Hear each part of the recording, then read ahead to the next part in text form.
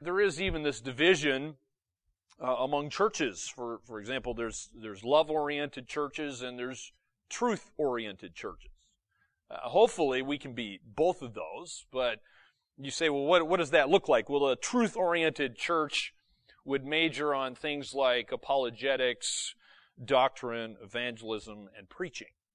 Whereas a love-oriented church would be majoring on things like counseling and fellowship and these recovery groups and feeding the homeless and so forth. So if this division sounds right to you, then John's second letter should be of interest. It's a very short book. As you can see, there's only 13 verses here in our English Bibles, so let's just jump right in and see what the Apostle John has to say here in this letter we call 2 John. I'm going to start reading in verse 1. The elder to the elect lady and her children, whom I love in truth, and not only I, but also all who know the truth, because of the truth that abides in us and will be with us forever. Grace, mercy, and peace will be with us from God the Father and from Jesus Christ, the Father's Son, in truth and love. I rejoiced greatly to find some of your children walking in the truth, just as we were commanded by the Father. And now I ask you, dear lady, not as though I were writing you a new commandment, but the one we have had from the beginning, that we love one another. And this is love, that we walk according to His commandments. This is the commandment, just as you have heard from the beginning, so that you should walk in it. For many deceivers have gone out into the world, those who do not confess the coming of Jesus Christ in the flesh. Such a one is the deceiver and the Antichrist. Watch yourselves, so that you may not lose what we have worked for, but may win a full reward. Everyone who goes on ahead and does not abide in the teaching of Christ does not have God. Whoever abides in the teaching has both the Father and the Son. If anyone comes to you and does not bring this teaching, do not receive him into your house or give him any greeting. For whoever greets him takes part in his wicked works. Though I have much to write to you, I would rather not use paper and ink. Instead, I hope to come to you and talk face to face, so that our joy may be complete. The children of your elect sister greet you. Before we really get into the nitty-gritty meat part of the letter here, we need to ask ourselves a few questions and answer these questions. A lot of people are wondering, right from the very beginning there in verse 1, who is the elect lady? By the way, if you're wondering who is the elder, that's just John's way of talking about himself. John, the Apostle John, is the elder, and he's writing to this elect lady and her children. So who is the elect lady? Well, there is much debate on this. Much ink has been used, shall we say, to try to answer that question. So let me just tell you what one commentator says I found quite helpful. I'm quoting here, it's on the screen. This brief letter was written to a godly mother and her children. Some Bible students have concluded that the elect lady refers to a local church and that her children are the believers fellowshipping in the church. While it is true that John does address a group in this letter, it is also true that he addresses an individual. Perhaps the solution is that a Christian assembly was meeting in this home, along with the family of the elect lady, so that John had both the family and the congregation in mind. He was concerned that this godly woman not permit anything false to come into her house or into the assembly, end quote. That's from the Bible Exposition Commentary. So, you probably know I tend to take things literally, and I haven't seen anything in this particular text that would say we should take this figuratively. The second question that we need to address is this: is truth and love at odds with each other? You know, in your own life and in other people's lives, there seems to be this tension between truth and love. Well, in biblical Christianity and here in our own text, we see that love and truth go together. In fact, John even mentions them together in verse 3. If you look at the end of verse 3, John pairs them together. He says love and truth. So, what we want to see from the Holy Spirit here is that real Christianity includes both love and truth. The third question we got to ask this question then is, what is truth? What is truth? You know, there's a lot of disagreement on that very issue. Well, in John's letters, he talks a lot about truth. And so what you need to understand from John's perspective here is that truth refers to the basics or the fundamentals of the faith, of the Christian faith, that is. Of course, if you read all of John's Holy Spirit-inspired letters, you would find that John says Jesus is the truth. John also says that the Word of God is truth. Of course, Jesus is the living Word, and the Bible is the written Word, and they are both truth. So that's what we're talking about, and that's what John's talking about. So let's dive right into these two main points. Just two main points today coming from this little letter. First of all, we see that real Christianity involves love. Now, we'll see that in the first part of this letter. Real Christianity involves love. And we're going to see three different things that are really worth noticing about love that's described here by John. Number one, God commands it. We're going to see also that the author personifies it, and obedience characterizes it. Let's look at the first part there. Notice God commands love. God commands love. John doesn't write to his readers with an idea of his own making here. This isn't something he's come up with on his own. And he asks them to remember God's command in verses 5 and 6. When he says there in verse 5, "Now I ask you, dear lady, not as though I were writing you a new commandment, but the one we have had from the beginning, that we love one another." Notice John's he's not just making this up. That phrase, "from the beginning," means it's from Jesus. It's from the time that Jesus established His church. In other words, this command is nothing new.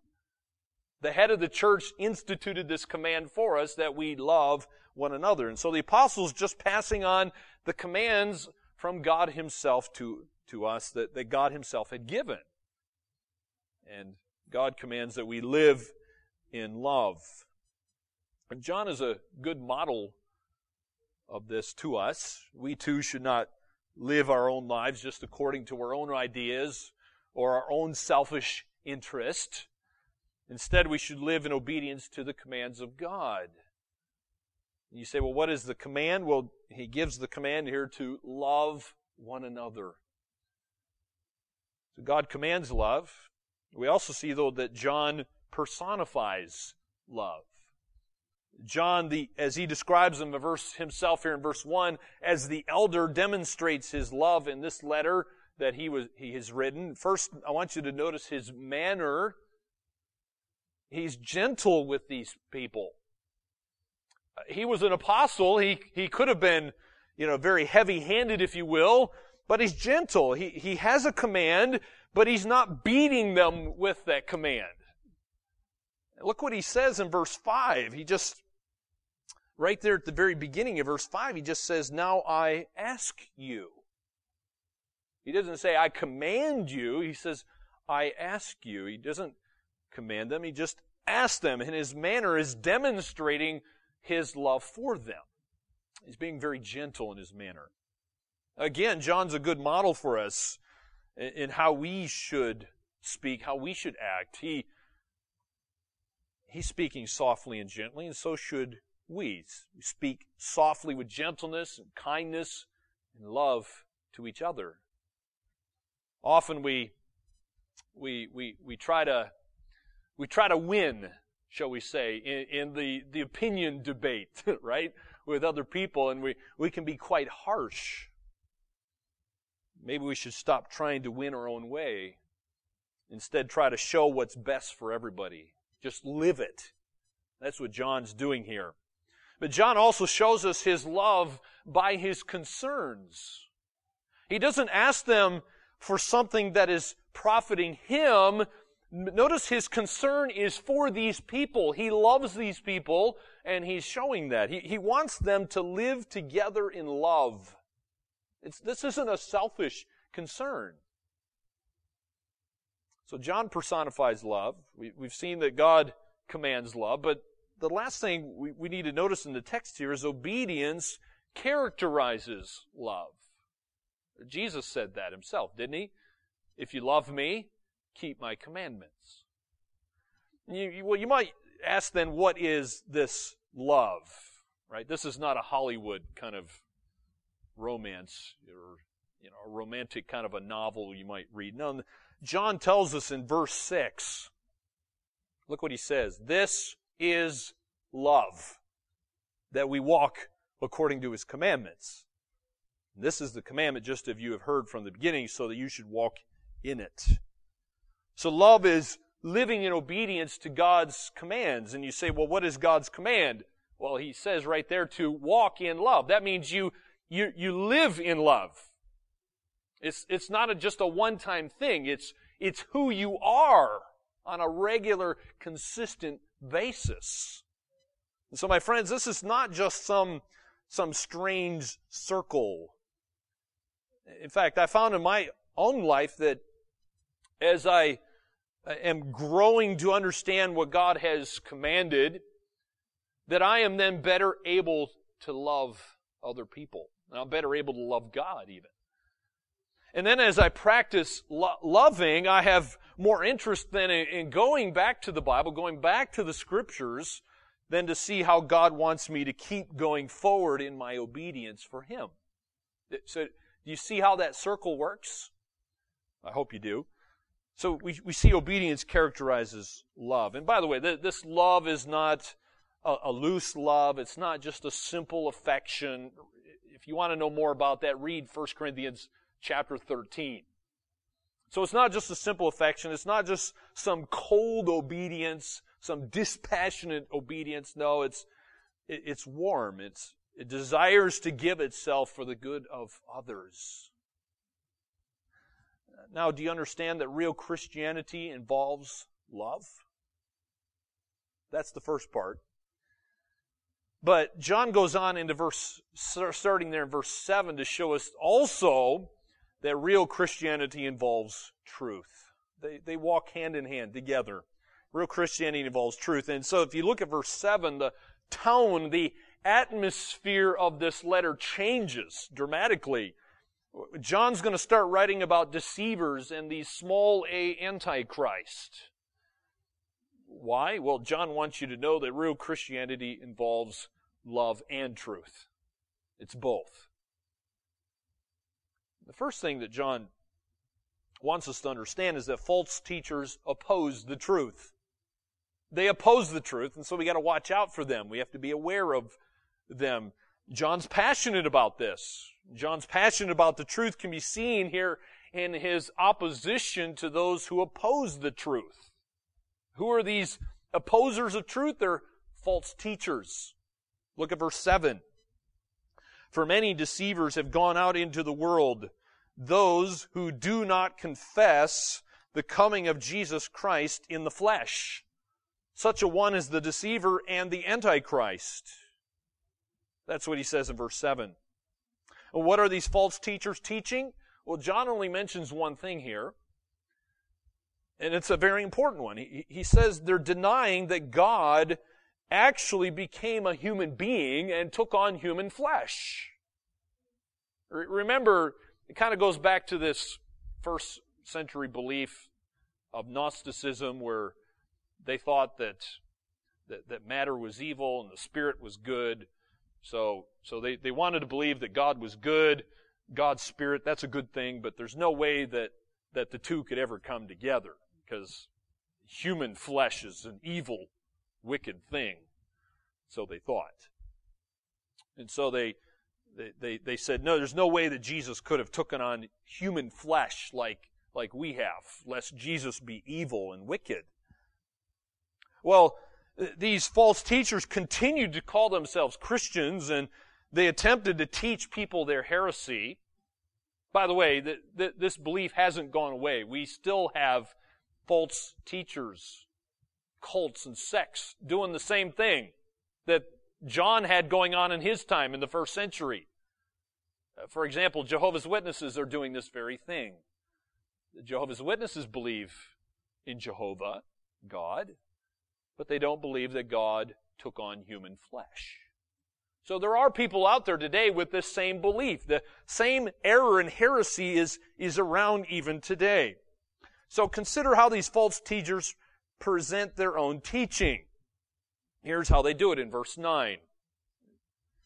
Verse 9 says, everyone who goes on ahead and does not abide in the teaching of Christ does not have God. Whoever abides in the teaching is both the Father and the Son. I think John's probably echoing kind of their own words, kind of using the false teachers' words here, saying things like, hey, they're running ahead, their doctrine's progressive. You ever heard people talk that way?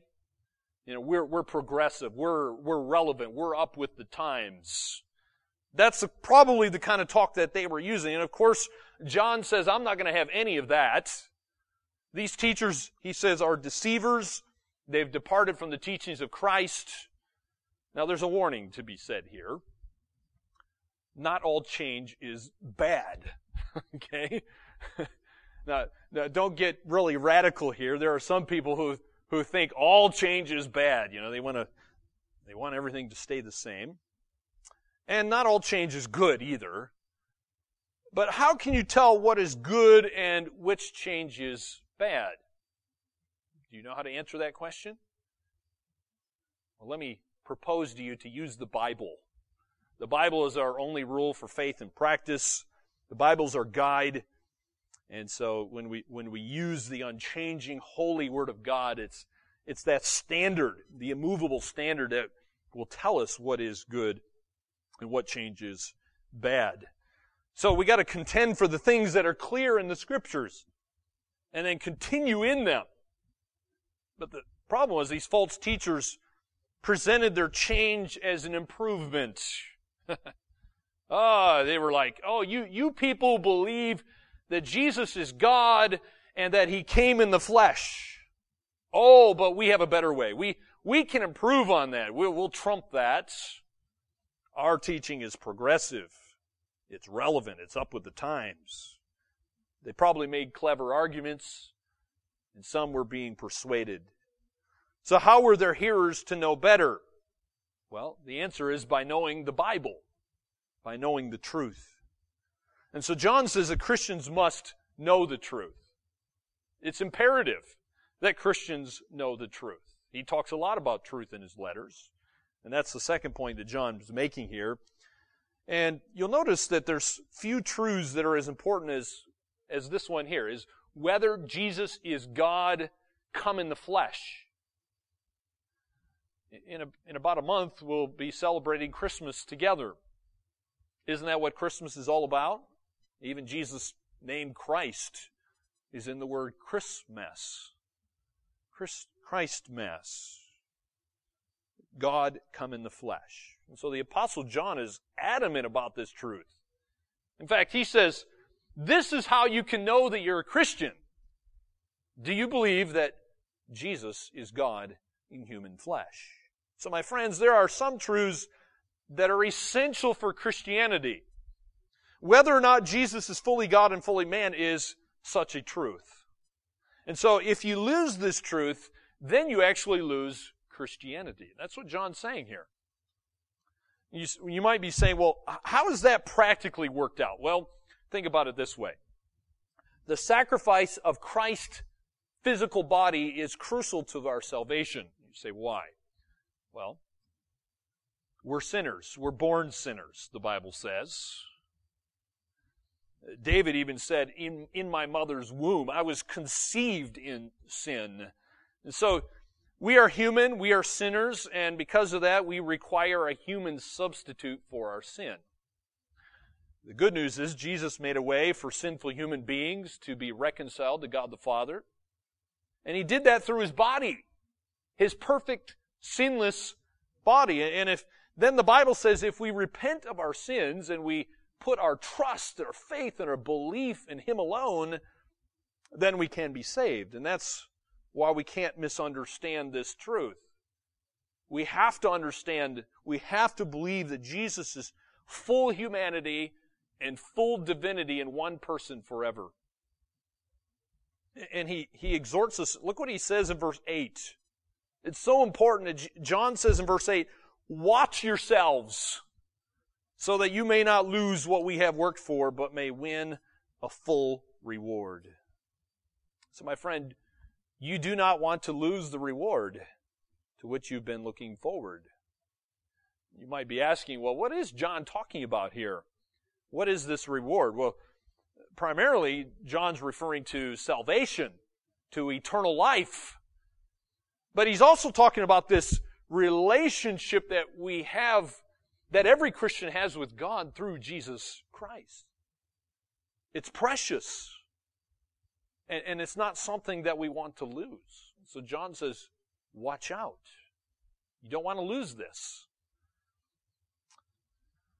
Well, I feel like I need to remind ourselves of a quote that comes from the Reformation. I've said it often. And here it is. It's up on the screen. In essentials, unity. In non-essentials, diversity. In all things, love. And John's really reminding us of this truth that in the essentials, that's how we have unity. In truth, we are unified together. And that's why it's imperative that churches have doctrinal statements. The truth is what binds us together. But in non-essentials, there can be diversity. It's okay to not agree on everything. You understand that. We don't have to be the one-eyed monster, so to speak. Right? Where everybody sees eye to eye. Well, that's just never going to happen in this life. You're never going to see eye to eye with everybody on everything. But when we disagree, we should have love. And so that's a very good statement, a helpful statement, but I don't know if I've ever expanded on that. Some of you might be wondering, well, what are the essentials? What are the fundamentals or the basics of the Christian faith? Well, let me just share a few. This is not an exhaustive list, but if you've seen our church's doctrinal statement, you'll notice all of these things are in our church's doctrinal statement. They're there because they are the fundamentals of the Christian faith. These are the essentials, the things that we have to be unified together over. And of course, the first one comes from Deuteronomy 6:4, that there is only one God. There's only one God. And we have to worship Him, the one true God.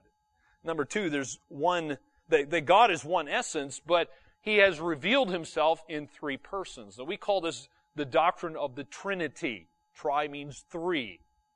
He is a tri-unity. You can't chop Him up into three parts because He's only one God, but He is three persons. And number three, that all people are born sinners. And because of that, we are in need of a Savior. Romans 3:23 tells us. And number four, John mentions this one, that Christ is the God-man.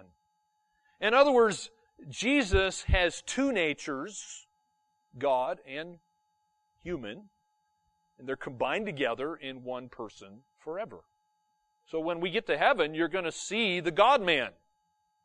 Jesus is not going to revert back to being spirit like He was before Christmas, the first Christmas. No, He's always going to be these two natures in one person. And number five, that salvation is by grace through faith in Christ alone. Number six, Christ paid the penalty for sin. You can't do it. Nobody else can do it for you. Christ has done it, and it's a one-time sacrifice. Number seven, Christ arose physically from the grave. He really did die, and he arose physically, conquering Satan, death, and sin. Number 8, Christ will come again. Now, by the way, just so you know, there's disagreement on a lot of non-essentials. All right? That's okay. And there's even various denominations and things that would disagree with us. If you want to disagree on things like the rapture and that sort of stuff, that's okay. That's a non-essential. But this is one that Christians have to agree on. Christ is coming again. He said He would. It's the last thing He said. It's the last thing in the last book of the Bible. He is coming again. We have to agree on that. Now, this one is not often included, but I think it is in our church's doctrinal statement, and I think it is a fundamental of the faith. It is an essential that God created the universe. God said so, Genesis 1:1. Now, there's a lot of disagreement on that one too, of course. Of course, a lot of people in our world think things like Big Bangs and random chance and so forth, evolution. We must be unified on this, that God is the creator of the whole universe. Another one that's not often included because a lot of people kind of put it under the Trinity is the doctrine of the Holy Spirit. I think this is also an essential of the faith, that the Holy Spirit's the third person of the Trinity. John says so in John chapter 16. Here's what our church's doctrinal statement says. Very helpful. I'm quoting from it. It says, "We believe in the Holy Spirit, the third person of the Trinity, who convicts the world of sin, righteousness, and judgment, regenerates sinners, indwells and empowers believers to live godly lives, and seals believers until they reach their eternal home." End quote. So, not only does Jesus have a continuing ministry, we need to understand the Holy Spirit has a ministry, and He's even working right now as we speak. Well, that leads us to the eternal state, which is not often included in the fundamentals of the faith, but which I think should be. So again, I'm quoting from our church's doctrinal statement. It says, "We believe that the souls of those who have trusted in Christ for salvation at death immediately pass into His presence and there remain in conscious bliss until the resurrection of the body at His coming, when soul and body reunite to be associated with Him forever in glory." Well, that's the believers, but what about the unbelievers? Well, here's what it says. "The souls of unbelievers remain after death in conscious misery in hell until the final judgment of the great white throne at the close of the millennium, when soul and body reunite to be cast into the lake of fire forever." End quote. So there is an eternal state for the believer, and there's also an eternal state for the unbeliever, and it's not the same place. Well, that leads me to number 12. I think the church, doctrine of the church, should also be included in an essential of the faith, and here's what our doctrinal statement says, that we believe that the church is a universal body of true believers over which Christ alone is head. Notice it says Christ alone is head of this church. That's different from many churches. Some would argue and have different opinions on that. All right, the last one, of course, has to be that the Bible is the Word of God. 2 Timothy 3:16 says that all Scripture is inspired. It's breathed out by God. So here's what the church's doctrinal statement says on that one. I'm quoting, "We believe the 66 books of the Old and New Testaments to be the all-sufficient and only rule for faith and practice. They are verbally and wholly inspired and without error as originally given, written under the inspiration of the Holy Spirit who guided the human writers." End quote. So notice it's only 66 books, so that would exclude the Apocrypha. Notice this is God's work. He has verbally and wholly inspired it. There are no errors in the original writings. So those are the essentials. They're very, very important. So the one John mentions is not the only essential of the Christian faith. It is one of many. So in those things, we must be unified. Now, many churches start to make the non-essentials essentials, and that's where you get problems, right? So if you start making music an essential, or, do we have drums or no drums? Should we have instrumentation or not? Or do we sing out of a hymn book or only PowerPoint? Or, is the rapture pre-trib rapture? Is it post-trib? Is there no rapture? You get the point. Those are sort of things, when people start getting these wars going on in churches over the non-essentials, you get all kinds of problems. Shouldn't happen, but it does. God says, in the non-essentials, allow diversity. You don't have to separate with everybody who doesn't see eye to eye with you on those things, but you should love them. Well, John moves on in this letter to a third point as he's showing that real Christianity also involves the truth, and he says here that Christians must be inhospitable toward error. Yes, we are commanded in the Scriptures to be hospitable to one another, but there are some things where you should be inhospitable. If you look at verses 10 and 11, it should be pretty clear, because he says, if anyone comes to you, does not bring this teaching, do not receive him into your house or give him any greeting. For whoever greets him takes part in his wicked works. What does John mean here? Okay. Again, there's a lot of ink been spilled on this very issue. For example, some might wonder, well, does this mean that I should not allow someone whose teaching I disagree with into my house? Well, I had a neighbor when I lived in Hastings who felt that way. In fact, he wouldn't even let me stand on his grass. We always talked in the street or on the footpath. He wouldn't come into my house either. He was one of those closed brethren kind of people. So he really took this literally. And there's other people who would say, well, hey, I can't allow you into my house based on this teaching here. And then there's some that think, well, do we refuse lodging to my cousin because my cousin is a Jew? Or should we refuse to share a meal with a Jehovah's Witness?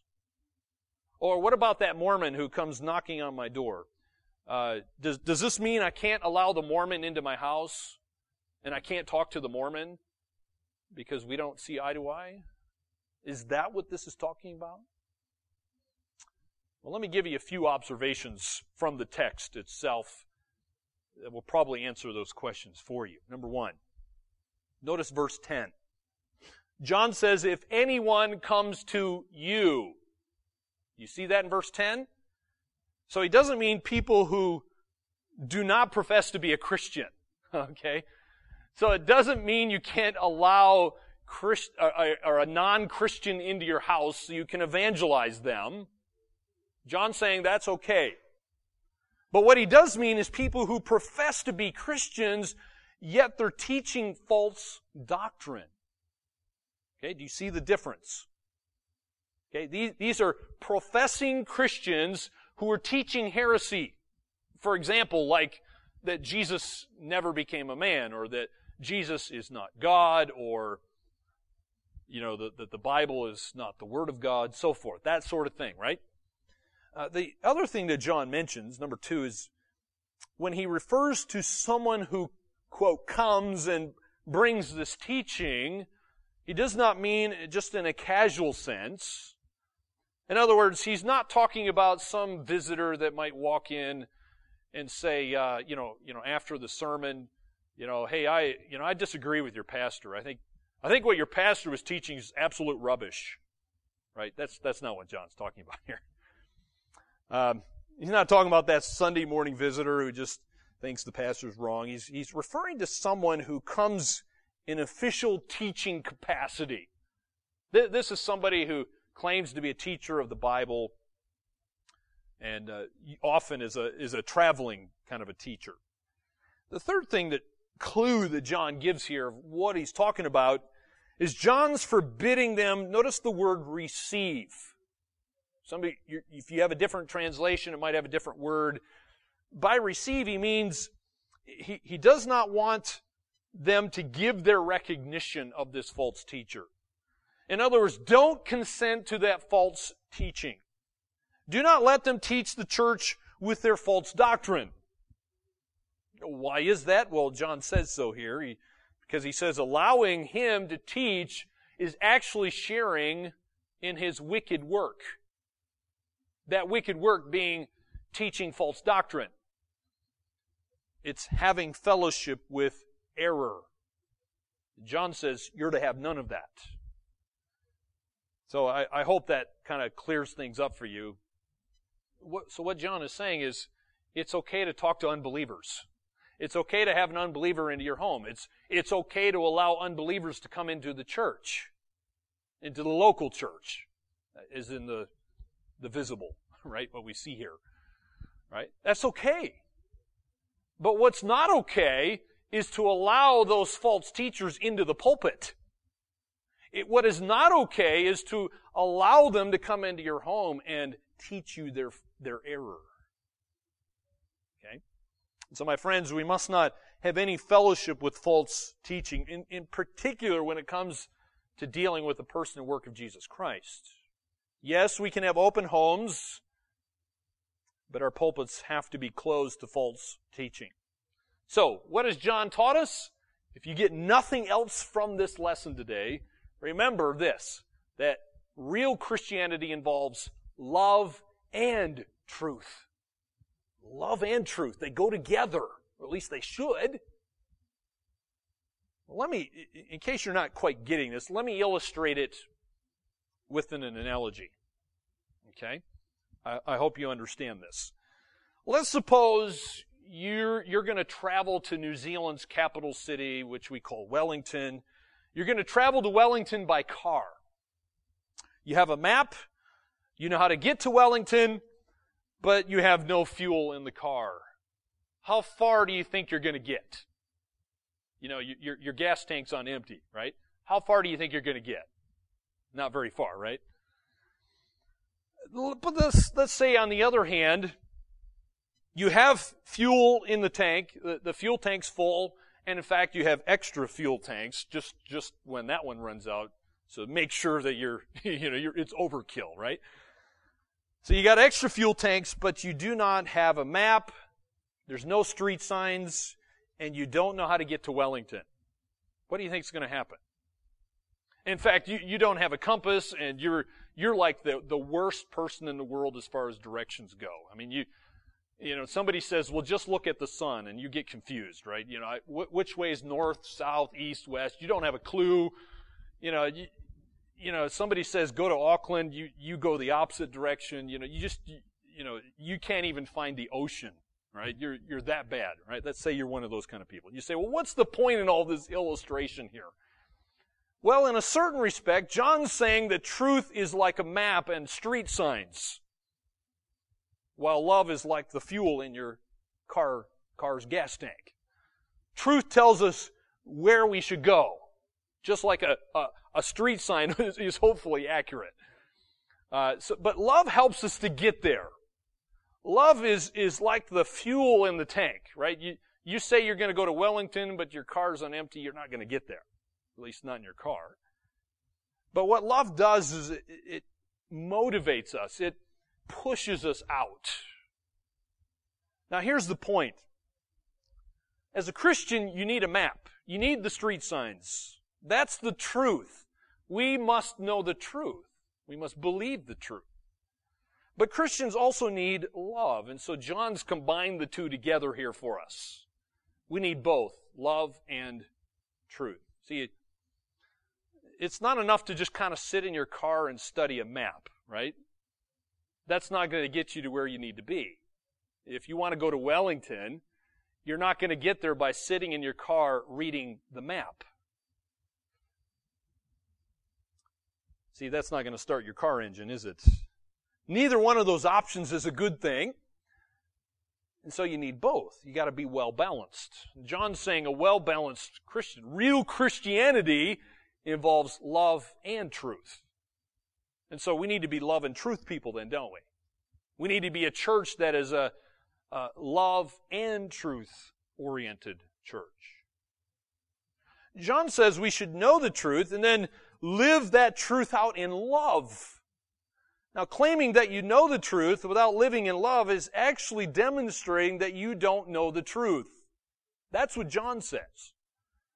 But try living in love without knowing the truth. It's not possible. John says that that's impossible. It can't be done. You can't live in love without knowing the truth. What's going to happen is you're going to deceive yourself, and then you'll deceive others. And of course, that can be a very dangerous thing. So what is John telling us to do? Accept the truth and walk in love. In other words, believe the truth, know the truth, but then do something with that truth. Let love motivate you and drive you to act upon that truth. May God's grace enable us to do that. Let's pray.